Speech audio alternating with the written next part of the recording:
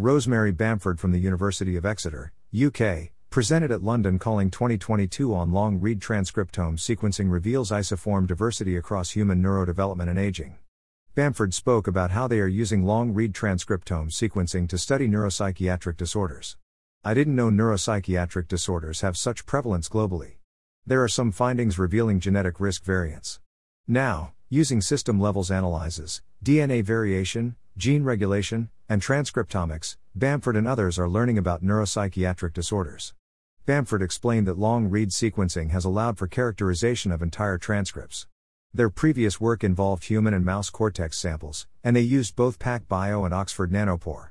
Bamford noted that they have now moved to using exclusively Nanopore data based on their results. They also shared data indicating novel transcripts they have identified, including 54 isoforms for one gene in the human cortex samples. Bamford noted that alternative splicing events can now be detected.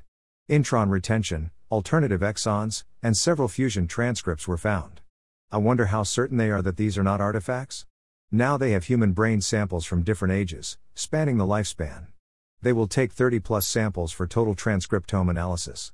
They isolate total RNA, perform reverse transcription and PCR synthesis, and then use the SQK PCB109 library preparation kit, PCR barcoding, cDNA sequencing kit.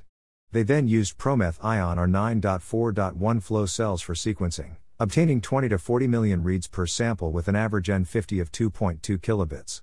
Their analysis includes Guppy basic calling, PyChopper, transcript alignment with Minimap2, transcript clean, polishing, Talon, annotate, quantify, filter, Squanty3, annotate, quantify, filter, and then isoform visualization on the UCSC genome browser.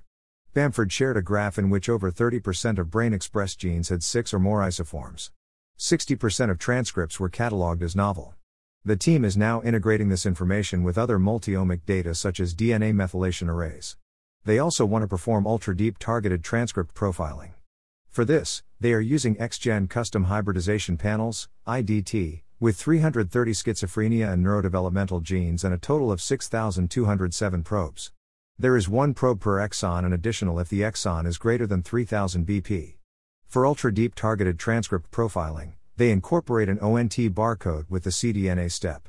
This allows them to pool up to 100 cDNA samples using the ONT barcode primers made by IDT. They then use the SQK LSK110 library preparation and ProMeth ion or 9.4.1 flow cells. Bamford said the results provide incredible detail and enrichment of the targets of interest. They are also using 10x genomics single-cell long-read transcript sequencing. The combination of approaches they are using are uncovering truly complex patterns in the transcriptome of relevant neuropsychiatric relevant genes. What ultra-deep targeted transcriptome sequencing uncover about brain-expressed genes? Photo by Mayu on Pexels.com.